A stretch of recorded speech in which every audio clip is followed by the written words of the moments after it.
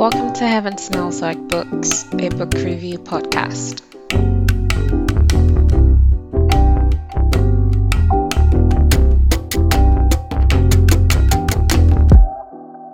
Hi, hello, it's me. I'm back. But yeah, no, I'm actually back again. Hi.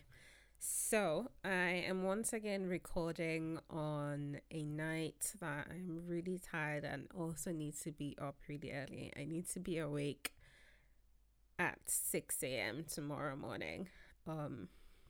And instead of going to bed early, I'm here reviewing a book for my how many listeners?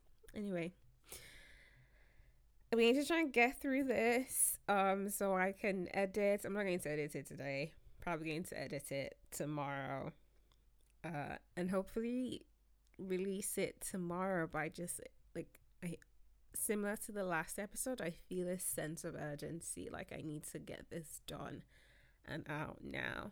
So in case you missed the last episode, or if this just happens to be the first episode you've ever listened to, I am currently reading only Toni Morrison books, fiction books, and I'm going through them in chronological order.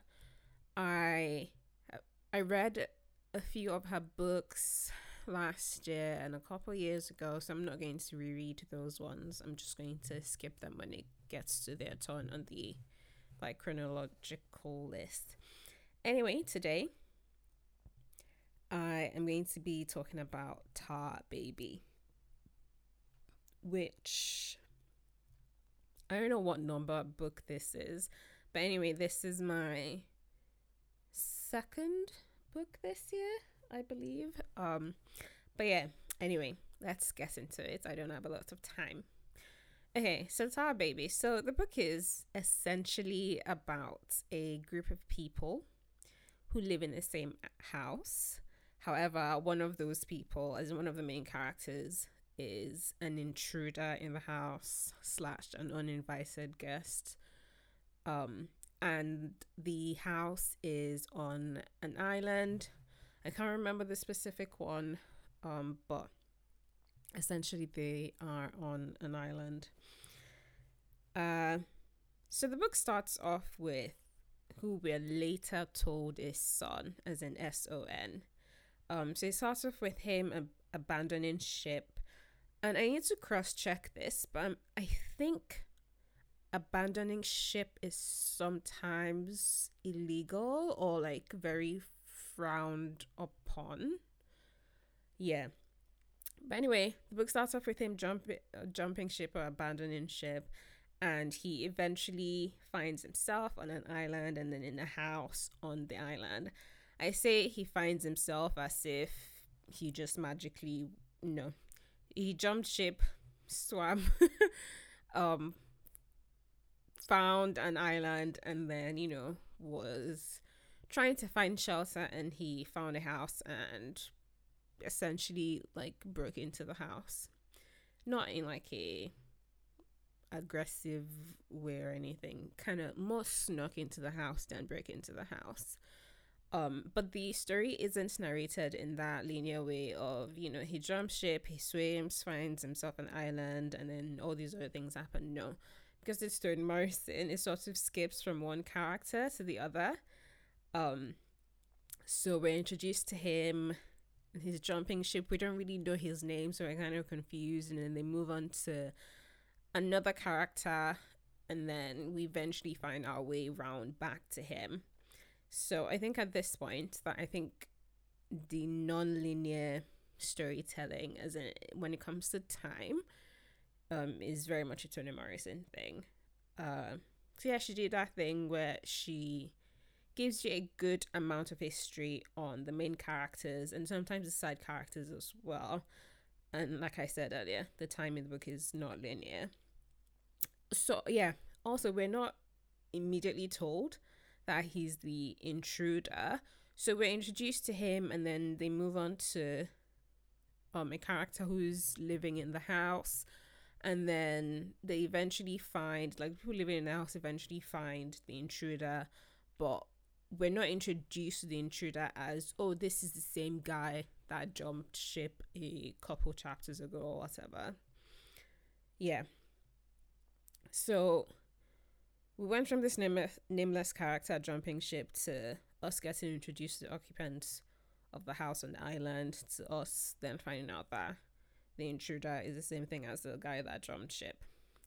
I should preface this entire thing by saying that I was in a weird headspace throughout the length of the book, because I thought the title was alluding to the Tar Baby character that was in Sula. So I read Sula right before I read Tar Baby, and in Sula there's a character called Tar Baby. He's like a very minor character, but I just thought Tar Baby was going to be about the Tar Baby in Sula, like a sequel kind of thing, but no, that was not the case. So I kept waiting for that link between the two books to happen, and it just wasn't happening. Like, first of all, Sula is based in America. Tar Baby is based on the island, or in one of the islands. And so the whole time I was like, at what point do we switch to America? Like, how did I, now that I'm thinking about it, actually, I don't even think the timelines match. But anyway, yeah, I was in that headspace, so I was constantly, legit throughout the book, I was waiting for that link to happen. So I think that maybe skewed my experience of the book a bit. But yeah, spoiler alert. In case you've read Sula and you also think Tar Baby is like a sequel, it is not. The Tar Baby in Sula isn't related to the title of the book, at least not in the form of the characters. However, I haven't read the foreword yet, so maybe Toni Morrison explains the Tar Baby title in the foreword. So I'll read the foreword at some point, and if she mentions it, or if I get any more insight on the book from the foreword, I'll mention it in the next episode.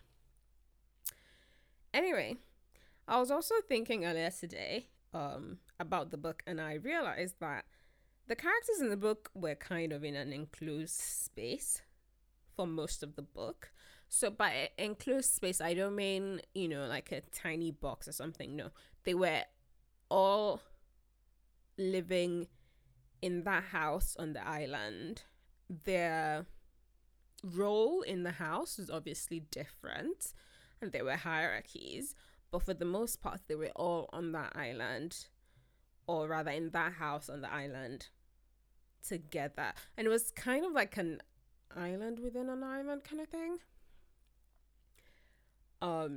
So I thought that was interesting because we got to experience them while they were isolated. Excuse me, I'm burping again, I'm so sorry.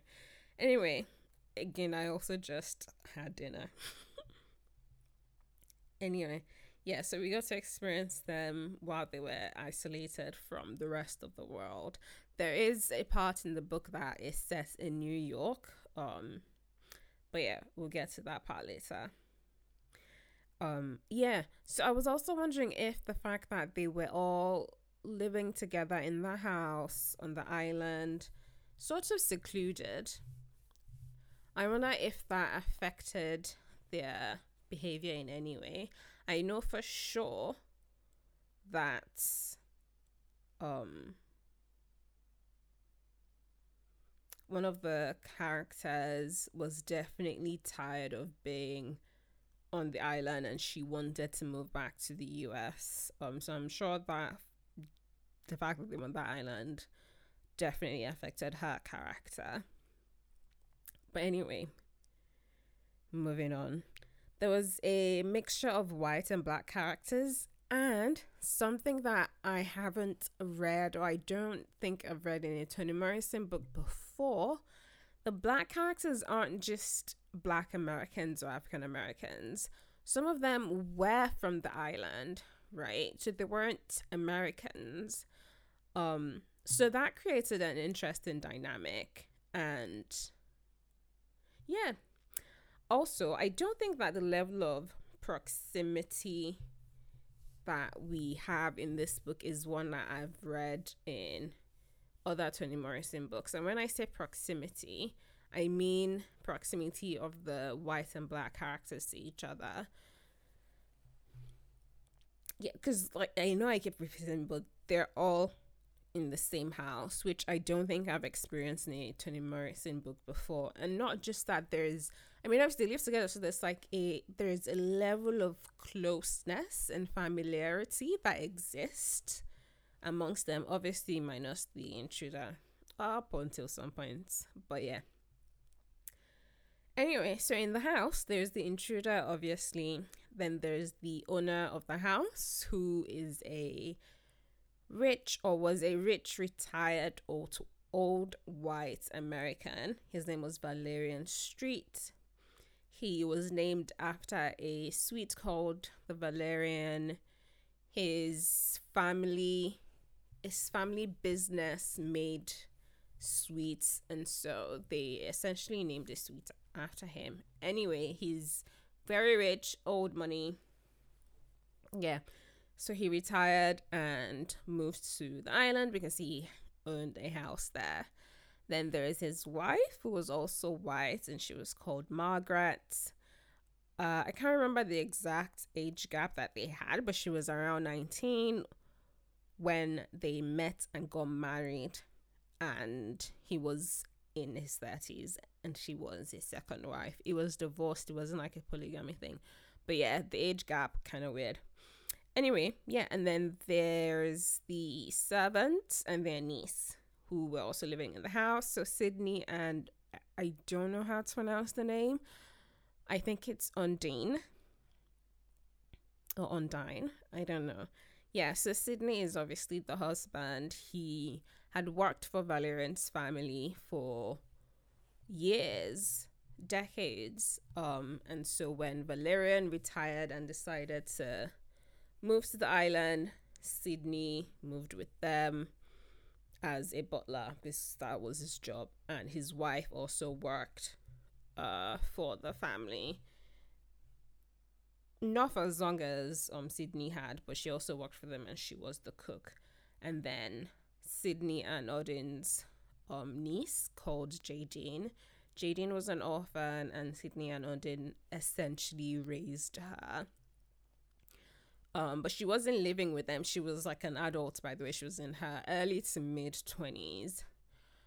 She lived somewhere in Europe, I believe France, but she was on holiday, so she went to visit them. Valerian, I guess, sponsored her education, and so she would visit during the holidays, so that was why she was there. Yeah, so all the members of the household were Americans, the people living in the house. However, they also had some workers that weren't living in house but would come to the house on a daily basis to, like, do the laundry, things like that. Yeah. What else? Yeah, so Jadine, she was also sometimes called Jade. She, like I said, Valerian sponsored her education, so she had a uni degree. She was working as a model. She seemed like she was doing quite well for herself. One thing I did find interesting about the dynamic or relationship between Jadine and her aunt and uncle was that, so her aunt and uncle, Sydney and Undine, because they obviously worked in the house, they slept in the servants' quarters while Jade herself slept in the main house. And she also dined with Valerian and his wife, which meant that, like, she was served by her uncle and aunt, who did not dine with them because they were servants and were working. I don't know if I'm overthinking it, but I don't know. The dynamic was just kind of weird. Like, why are they in the quarters and she's in the main house? I don't know. Maybe it's the African in me that is like, why are the elders serving her? Especially because it was her aunt and uncle. I don't know, but yeah, I just thought that was a weird dynamic. But yeah, moving on to the writing. At this point, I feel like every time I talk about Toni Morrison, I'm like, oh, the writing was really good. So I feel like I don't even need to say it. But yeah, the writing was really good. It was really easy to read. And I'm starting to wonder if Toni Morrison had a specific tone of writing or style of writing. And I don't think that she does, but I'm wondering if the fact that the other books of hers that I have read, so 3 out of the 5 books of hers that I read them a while ago. So maybe the memory isn't quite fresh in my mind. So maybe that's why I haven't been able to pinpoint a specific tone or style to her writing. Maybe not style. There are definitely things that I know she does in all, if not most, of her books that I've read. But yeah, I just can't. I feel like every time I read her book, it doesn't feel predictable. It doesn't feel too familiar. There are bits that seem familiar, but it doesn't feel overly, reading this person again. Yeah, I haven't felt that way so far. So yeah, um, the in obviously I think I've mentioned this before, but yeah, the description. You know how she does that thing where she talks about not just the main characters, she talks about the side characters as well. So she describes all the characters and she gives us background info on all the characters, and so she did that again. So that's definitely, I guess, a specific style of hers. There was also the non-linear timeline that she usually does as well. That was also there. But something that was new though was that inanimate objects were side characters.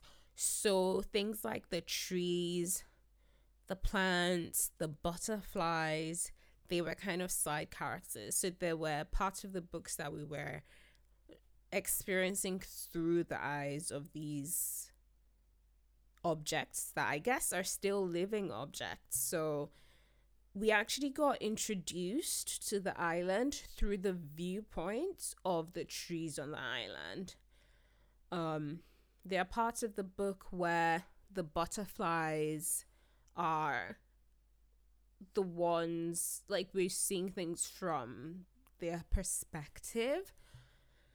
Yeah, so that was definitely new. Um, yeah, there was a part where Jadine ran out of the house, and at some point she swore, I think she said horse shit, and an avocado tree had an opinion on, what she said.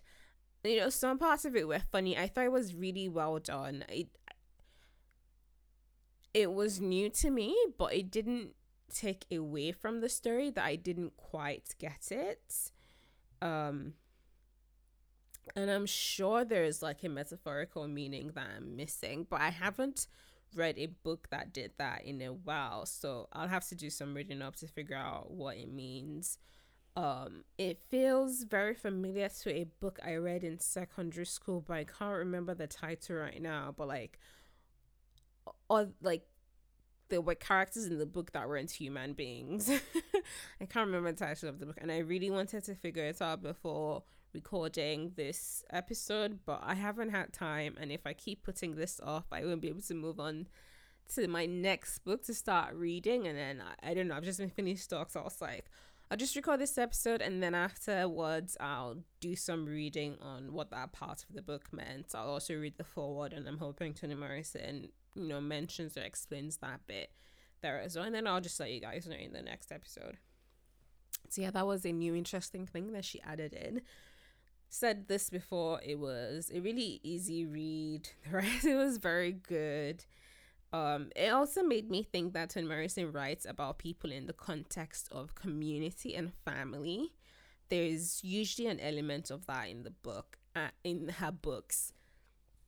And I don't know how come that never occurred to me before, or maybe it did, and I'm just not remembering correctly. But excuse me, this made me think of that, and it made me then think of her other books, and I think like community and family is usually a strong theme in her books. Um, I think that this is the first time that she's had white main characters. At least the first time I have read one of her books and one of the main characters happened to be white. So yeah, it was interesting reading her writing that. It's funny because Sula, in the forward for Sula, she mentioned that, as in Toni Morrison, she mentioned that the narrator that the book starts with is supposed to be like a white person. And I remember at the time thinking that did not even occur to me. It did not sound like a white person. But then I think that's also because I go into it in Morrison book assuming that all the main characters are black. So yeah. Also, I was watching a YouTuber the other day. Her name is Sunbeams Jess. She also talks about books on her YouTube. You should follow her. She's great. Anyway, I was watching one of her videos the other day, and she was talking about how Paul Beatty's The Sellout. She was talking about Paul Beatty's The Sellout, and how if you're reading the book, it's important to have some knowledge of the African American history or life in order to understand the book. And I've read The Sellout, and I really enjoyed it. However, I remember I read it like maybe 4 years ago or something. But I remember when I read it, I was reading it and I knew that a lot of references were like flying over my head because I simply do not know I don't know enough about the American, or more specifically the African American culture, to have gotten some of the references. And I remember recommending it to a friend who lives in the US, and I was like, you probably understand this and enjoy it more than I did because you get the references. Anyway, it made me think about how I never feel that way about Toni Morrison's books. So, and like, I feel like I'll need to reread The Sellouts, but I wonder if the reason I've never felt like, oh, there are things flying over my head when I'm reading a Toni Morrison book, I wonder if that's because Toni Morrison doesn't directly refer to the African American culture. And so I usually find that I'm able to fairly easily get or understand her references. But then it also made me think maybe it's just that the references are so subtle that I don't even know that I'm missing references. So maybe it's that. But also, I kind of like that Paul Beatty forces you to do your research on the African American culture. And I kind of wish that more African writers would do that more often. I mean, I say more African writers. Paul Beatty isn't African. He's a Black American, I believe.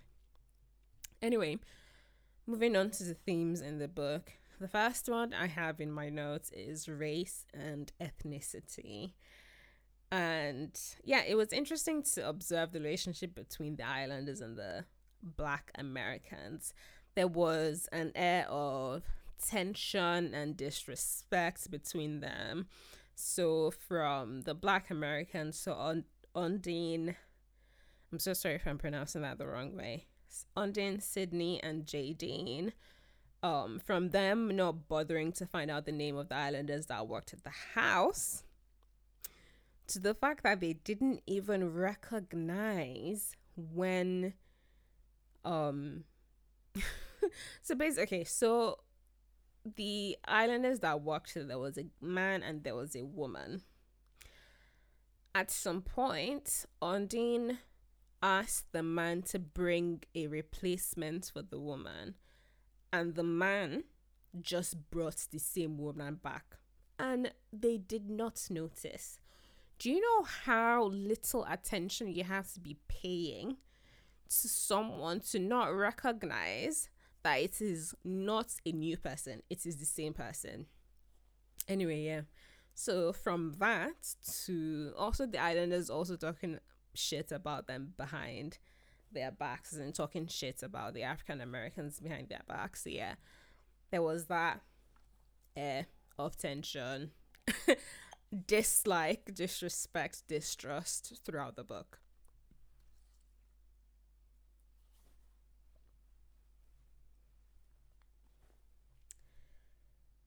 Yeah. And I have in my notes that it was very much given house slaves versus outside slaves vibes. So that was actually the first thing that occurred to me, and I was like, whoa, whoa, whoa, maybe that's not it. Maybe it's like the ethnic part of it. You know, the fact that they're not Americans, and so there's that level of tension. So yeah, okay. So still under the race theme. So when the intruder was discovered, Margaret, the white woman whose husband owned the house, she was the one that found him, and she found him in her closet. So obviously and naturally, she was freaked out, as she should have been, because like imagine going into your closet in your room and you find a man sitting there, like a man you've never seen before, and he has like a horrible stench.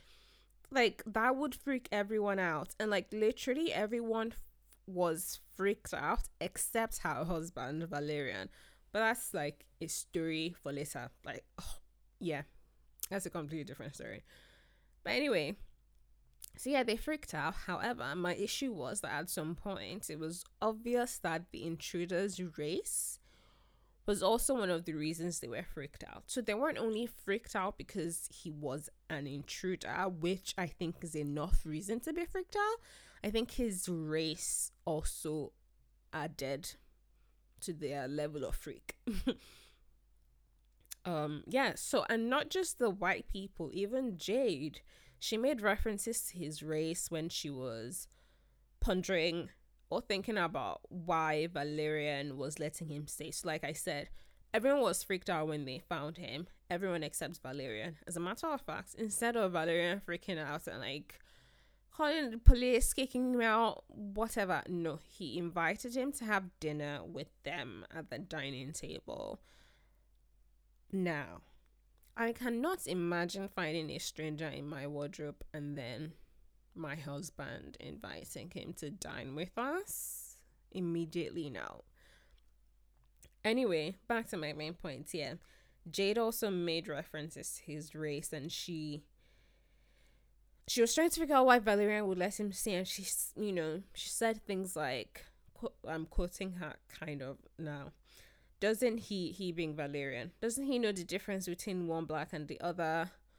Does he think we're all yada yada yada? And my whole thing was just, why does the intruder's race matter? Like, what does his race have to do with it? And I actually think that Jade thought that there's like a distinction between black people and that she's a better black person.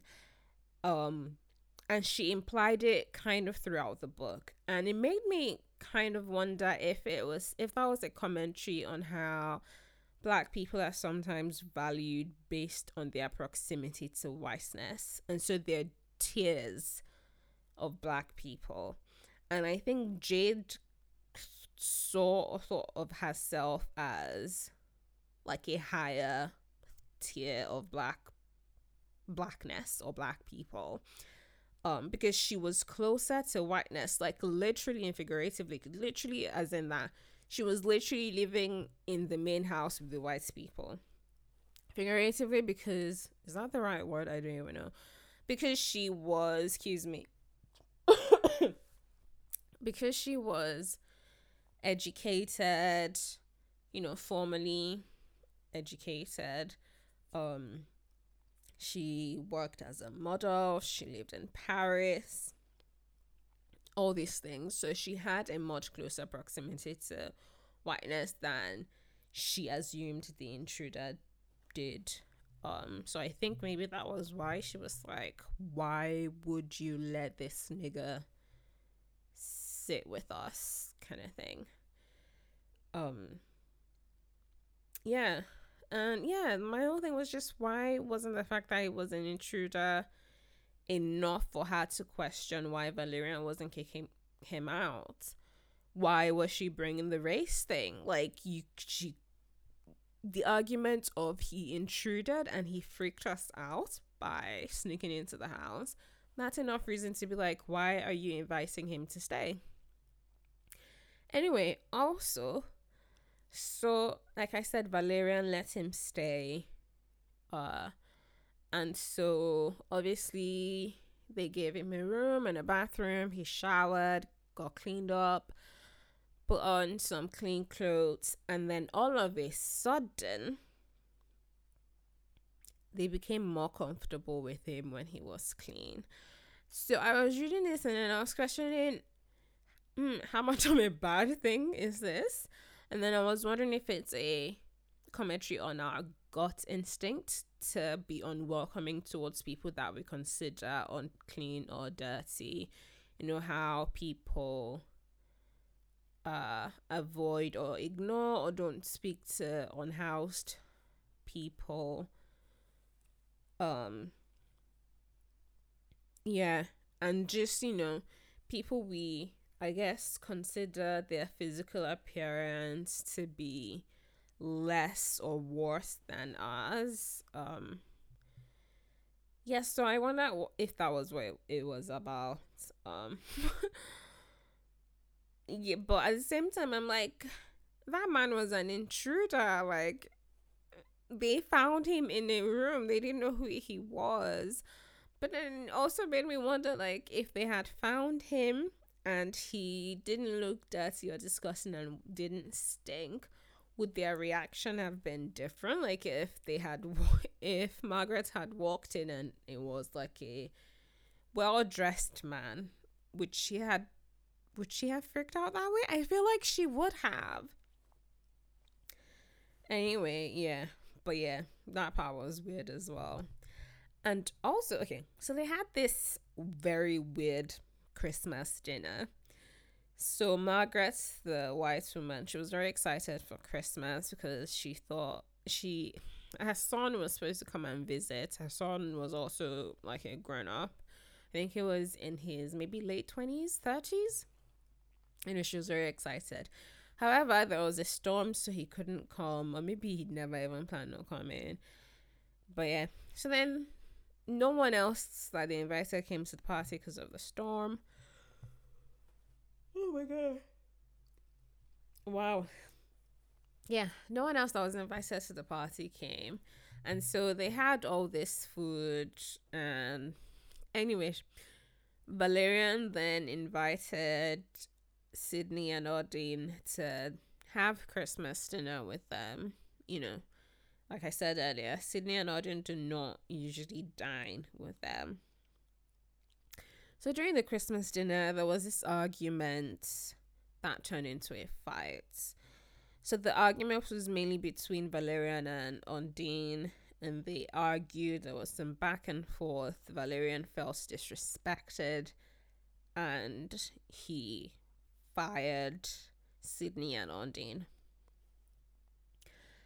And so eventually, like, they didn't actually leave because the fights got even worse and the fights got worse. It distracted from Valerian firing them, and so they just kind of stayed. However, what had me fucked up was that they had worked for Valerian and his family for decades, and they were still at his mercy. And life would have been significantly more difficult for them if he had gone through with keeping his word on firing them. The fact that they had worked for him for decades and all he had to say was, "You're fired," and that was it. They would, like, what would they have done? Where would they have gone? Would they have had to find new jobs? Where? With who? Like, they how would that have worked? And it just really had me fucked up. That massive imbalance of power, and it made me think about how if if like there's that level of power dynamics where one person has significantly more power, it doesn't matter if that person is a or quote unquote nice person, because all that needs to happen is for them to get pissed, for them to ruin you. And I don't like that. Um yeah. Yeah, the power imbalance was wild, and I think it can apply in like so many situations. I think it can apply in like romantic relationships and all of that. But yeah, that was just staggering. Um that yeah, like their future was sort of relying on this person's niceness kind of thing, or if he wanted them around. It was just, I mean, it's something that I'm sure we all know exists, but just reading it in such like a black and white way um was really jarring. But yeah. Okay. So still on race, um I want to move on to Jade and Son's lack of alignment on race. I don't know if I've mentioned this before, but the intruder's name was Son. Anyway, so at some point, Jade and Son became friendly after he showered and was no longer disgusting. Then after that weird Christmas dinner and things got weird, Jade and Son sort of went to New York together. Um yeah, and so we got to experience them alone. And they were really at the opposite ends of the spectrum when it came to race. They both obviously agreed that racism exists and all of that shit. However, their approach to it was very different. So Jade's approach to it was to hustle her way out of racism and, you know, make something of herself. And to her, that meant having money, being educated, being respected, being accepted, etc., all those things. However, Sean's approach was more of a, I don't want to be a part of their system, but they're being white people. And whether that meant fighting her on whether or not she should go to school because she was trying to get him to go back to school. Yeah, he was just kind of like he just wasn't interested in the in the white man and the white man's institution. Um, and I actually found some of his ideas interesting. So for example, he disliked, you know, I think that he would say about, you know, if you can make it to New York, you can make it anywhere. And he disliked that because he was like, if you're making it in New York, it means just that and nothing else. It just means you're making it in New York. He didn't like when Jade said that Valerian put her through school because from his perspective, it was her aunt and uncle that put her through school by working for Valerian. Yeah, you know what? I didn't actually think of it that way until he pointed it out. And I was like, oh shit, yeah, that was what happened. Because Valerian wasn't just paying for her school fees because he was kind. Her aunt and uncle literally had worked for him and were still working for him for decades. Yeah, he wasn't just, I don't think he was just doing it out of the kindness of his heart. And it's actually interesting because when her aunt and uncle sort of mentioned that, they also referenced it as in they put her through school by working for Valerian. So yeah, that was an interesting way to look at things. He hated how during that awkward dinner, it seemed like she was on Valerian's side. You know, it seemed like she was trying to get things to be less awkward or trying to get everyone to calm down by gently siding with Valerian and trying to get everyone else to behave or calm down. And I feel like their ideas like just needed a middle ground. And I'm actually not sure what side of the spectrum I myself am on. Because I was thinking about it, and I feel like, these Western institutions were created by white people. And if you live in a Western country, your society runs off of these institutions. And so I don't know that you can completely separate or isolate yourself from their systems, right? And so, like, I just don't know how you can be a part, like an active part of society, and not feed into or be involved in Western systems and institutions, kind of the way Son wanted it to be. Like, he wanted to be it felt like he wanted to be completely removed, and I just don't know how possible that is in this day and age. I mean, I know for sure that there were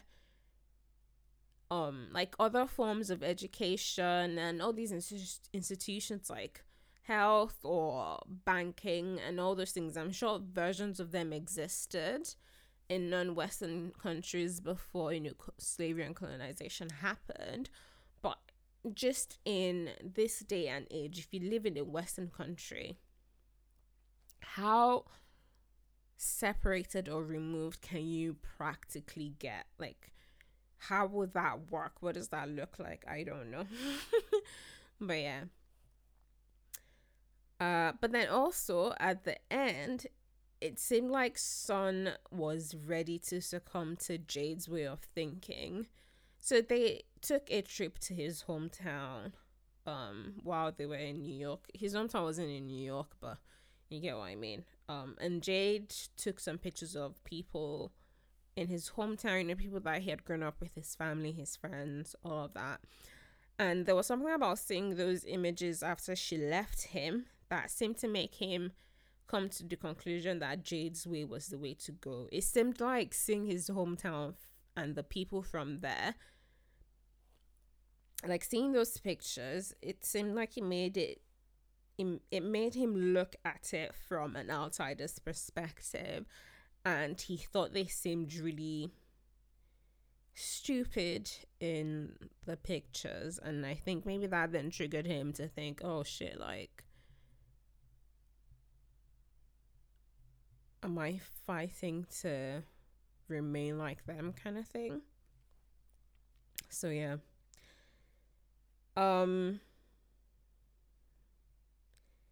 What else? Oh, dreams. So there were, as in moving away from the theme of race and ethnicity onto the theme of dreams. So I know for sure that the dreams were supposed to be a significant part of the story. But I haven't been able to figure them out, so I'll leave it at that. And then if I figure it out, I'll come back to it in another episode. But yeah, another theme was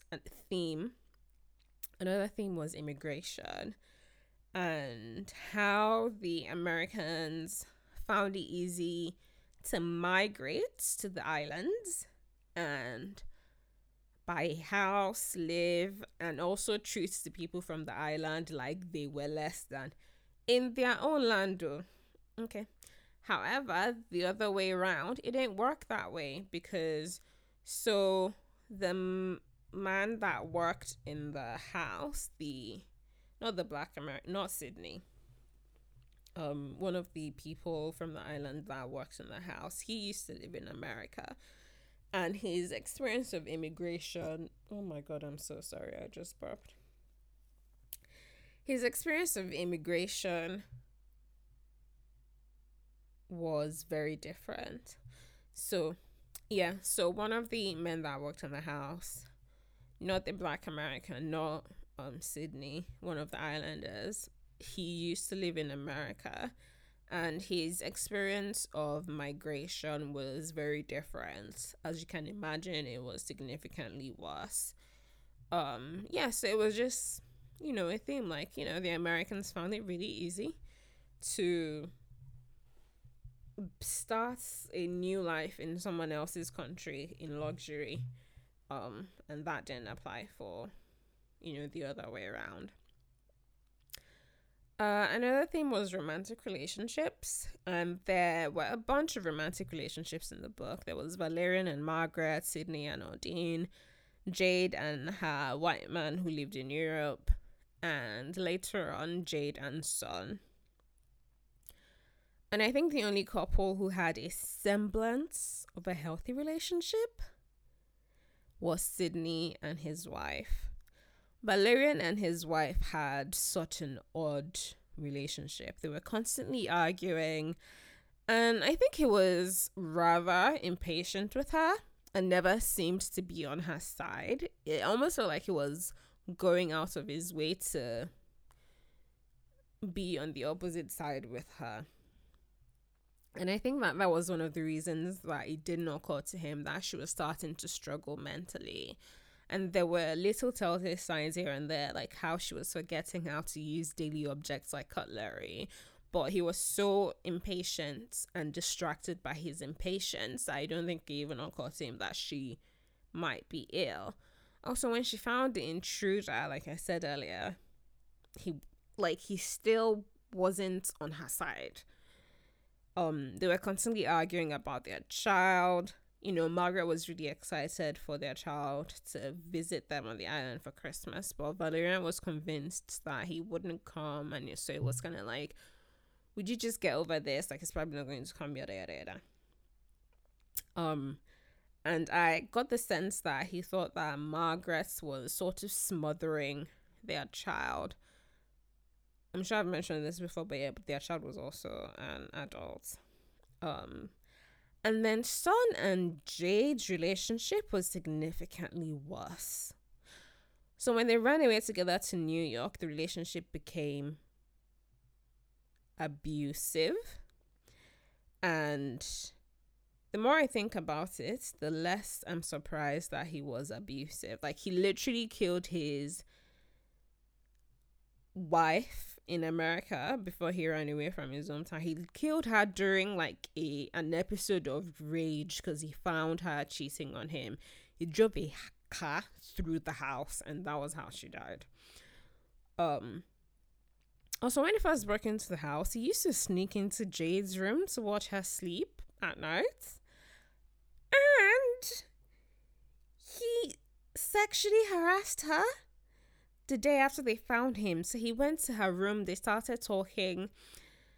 One thing lets her know that he was reading the magazines in her room, and then at some point, like, somehow he was rubbing himself against her, and then dared her to report him to Valerian. Obviously, because Jade was alarmed, and I think she threatened to have Valerian throw him out. And his response was kind of like, I dare you, kind of thing. But then after he showered and ate and whatnot, he then went to apologize and claimed that he behaved that way because the hunger from the hiding for so long was what was making him act inappropriately. I don't buy it. So yeah. Yeah, but like, the relationship was that, typical toxic, passionate relationship. Like, they would get into this wild fights. He was physically abusive when they were in New York. They would get into fights over their arguments about race and like start hitting each other. One time he had her like suspended from like outside a window. Yo. Yeah. She did eventually leave him, so good for her. And then, yeah, I mentioned this earlier that family was a theme, and it was a strong theme in the book. So, there was the Streets family and their dynamic, and then there was Sydney and Odin and Jadine. And although they weren't her parents, Sydney and Odin, they raised her because, her parents died when she was a child. And we also got a glimpse of Son's family when him and Jade went down to his hometown. So, during that weird Christmas dinner, we found out that Margaret had been abusive, like physically abusive, to her child. So her and Valerian's child when he was a baby. She used to inflict pain on him, and I don't fully get why. they found out during that weird Christmas dinner, because Undine, when, during that argument she was having with Sydney, things got really heated, and then she slapped Margaret, and then she was really angry, and she mentioned that Margaret used to abuse the child when he was essentially a baby slash toddler. And so throughout the book, it was clear that Undine did not like Margaret. But I just thought, she just found her annoying. But gradually it became quite clear that it was because Margaret was assaulting the baby, and Odin really cared for the baby, and she was like holding that anger in. She never told anyone, and then it all just came out during that Christmas dinner. Margaret, when like asked about it, said that she just couldn't help herself, and I didn't really get that. And it was obvious to me that she was obsessing over him as an adult because she was trying to make herself feel better for hurting him when he was a baby. So kind of like overcompensating, when guilt is killing you, and so you try to do everything to sort of appease yourself to make yourself feel better. I felt like that was what she was doing. And after they all found out, and Valerian also obviously found out, it didn't seem like Valerian was able to recover from the revelation that like his wife had been abusing his child, or their child rather, and he felt it's like a heavy sense of guilt because he hadn't noticed. And something that was really interesting here was that when Toni Morrison was describing it, as in when she was writing it, she didn't say he was guilty of ignorance. She said he was guilty of innocence. And I just found the fact that she used the word innocence instead of ignorance interesting when talking about how or why he felt guilty about not knowing what was going on under his own roof, and how like he wasn't bothered enough, or he didn't care enough to have noticed, or like dug deeper into why these odd things were happening in the house at the time that the child was a baby. At the time that their child was a baby. Moving away from that, but still on the family theme. So I was listening to a podcast episode that Tracy Ellis Ross was on, and she talked about how like you don't have to have a child to be a mother, and that's exactly how I felt about Undine in the book. She cared very deeply for the two children that she had been a part of raising, so Jadine and Michael. Michael was Valerian and Margaret's child.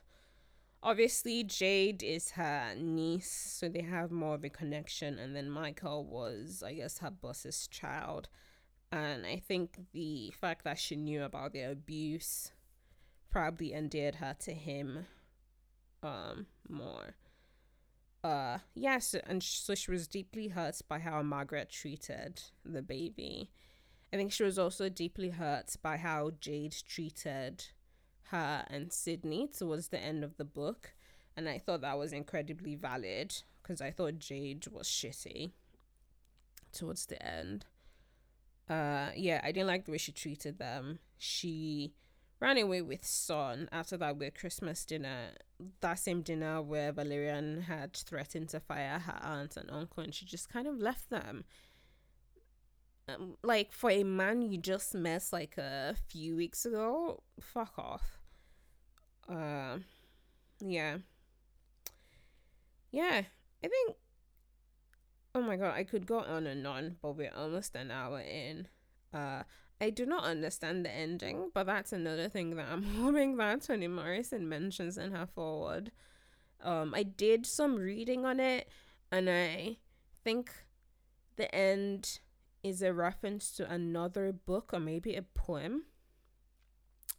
So I need to figure that out, and maybe, I need to read that other book. No, it's not a Toni Morrison book, but it sounded like a book that was important in the American, like, context. So maybe I need to read that to fully understand the end, and then I'll let you guys know. But yeah, it's been almost an hour. So I'm gonna end this here. Thank you for listening. Please, share with your friends. What else? Yeah. The next book I'm reading is actually a short story. So hopefully I'm able to get an episode out next month as well. But yeah, thanks so much for listening. Bye.